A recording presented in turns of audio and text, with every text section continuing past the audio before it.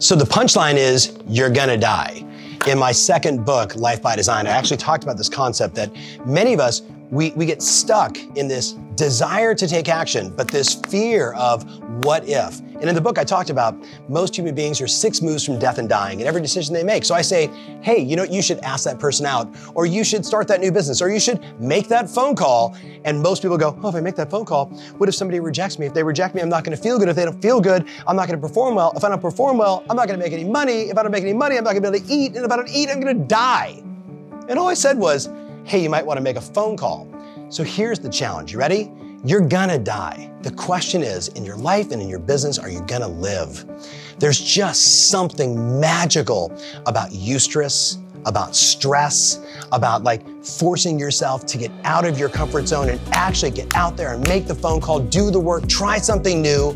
You're gonna die. The question is, are you going to live? And if not now, then when?